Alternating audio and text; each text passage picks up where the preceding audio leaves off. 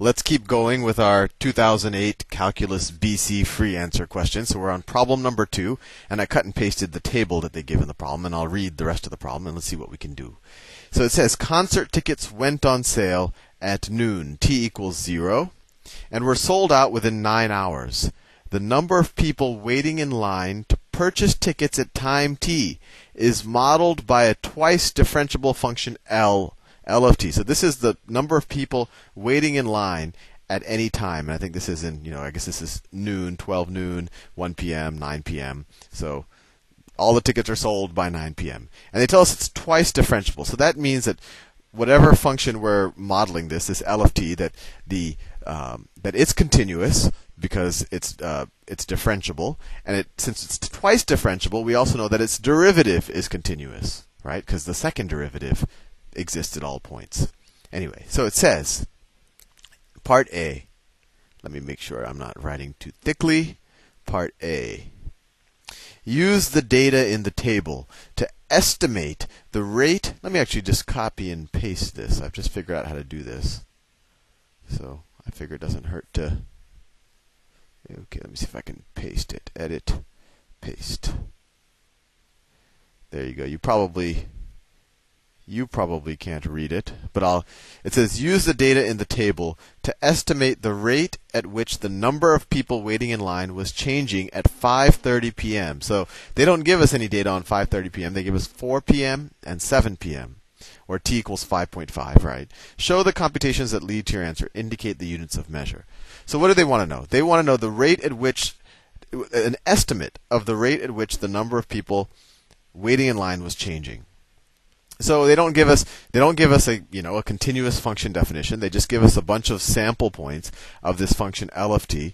So the best estimate I can do of the rate at which this L of t is changing at time 5.5, and 5.5 is in between these two, is to just figure out the average rate of change between time 4 and time 7. So how do we figure that out? Well, the average rate of change is just the slope. So let's write it. So what's the slope? So we could write, average rate of change, or delta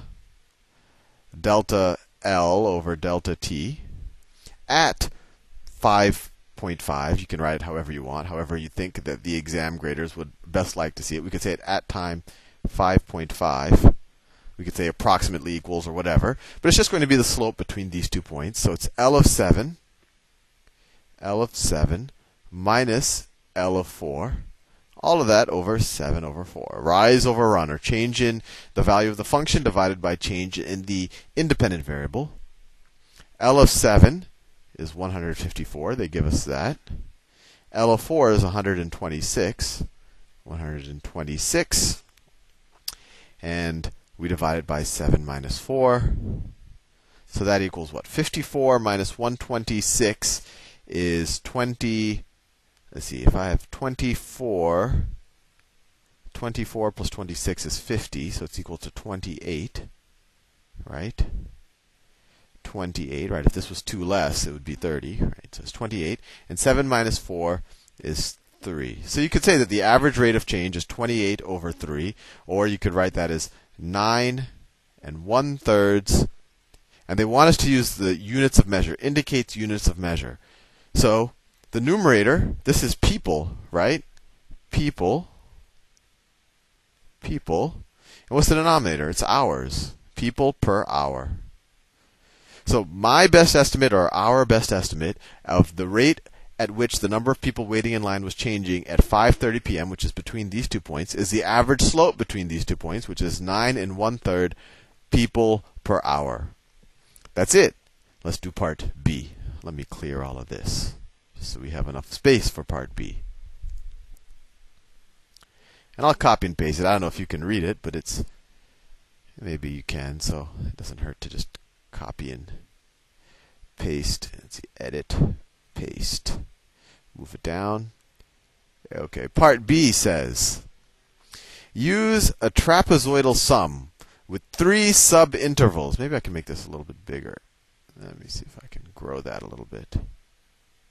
I don't want to take up all the space, though. No, that doesn't look good.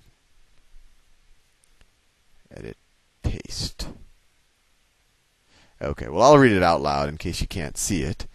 Use a trapezoidal sum with 3 subintervals to estimate the average number of people waiting in line during the first 4 hours that the tickets were on sale. If you want to do this really fast, you wouldn't have to graph it, but I'm about to graph it because I want you to understand how to do this problem. If you understand it, you don't have to graph it. So let's graph some of these points. And we really just have to do the first 4 hours because, actually, let's graph all of them just because it might be useful for in future parts of the problem. And if you weren't graphing it while recording a video, it would probably be a little bit faster. So let's see. That should be good enough. And what are our data points we have? Let's see. 1,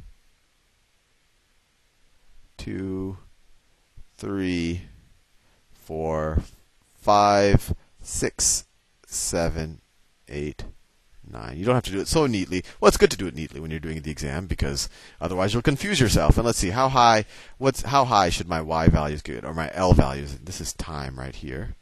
This is my L of t axis. Well, it goes up to about, let's see, 176 is a high point, at least on the data we have. So let's say this is 200. 200. So halfway up would be, let's see, this would be 100. This would be 150. This would be 50. Well, I don't know what that sound was from, but let's keep going forward. So let's plot the points. At t equals 0, there are 120 people in line. That's about right there. At t equals 1, 156. We're just approximating. It's about right there. At t equals 3, they skipped 2. At t equals 3, it's 176 people in line. So that's going to be right about there. Just approximating it. T equals 4, we have 126 people in line. So a little bit more than at t equals 0. 126 people in line. T equals 7, we have 150 people in line. It's right about there. T equals 8, we have 80. That's a little right there. And t equals 9, the line is gone. Everyone has gotten their tickets, or maybe they got sold out. And let's connect those points. Connect the dots. So from here to there, and from there to there, there to there, there to there. Almost done. Okay, so we've at least plotted the sample points and connected them with lines. We know that the real L of t, whatever we use to approximate it, it's not going to have these sharp edges because it's differentiable. It's actually twice differentiable, so it's actually going to be a smoother curve, right? Because we can take the derivative at any point. If this was the actual function, you wouldn't be able to take a derivative at this point because it just goes from, there's a positive slope here, and then it immediately switches to a negative slope, like the absolute value function. So you actually wouldn't be able to take the derivative at that point. But anyway, back to the problem. Use a trapezoidal sub with 3 subintervals to estimate the average number of people waiting in line during the first 4 hours. So the first 4 hours, that's right here. Now this might seem kind of daunting. A trapezoidal sum for the fourth. Actually, I just realized that for some reason, YouTube used to let me do longer videos because I thought I was a partner, but now for some reason it's been limiting me again. So I will continue part B in the next video. See you soon.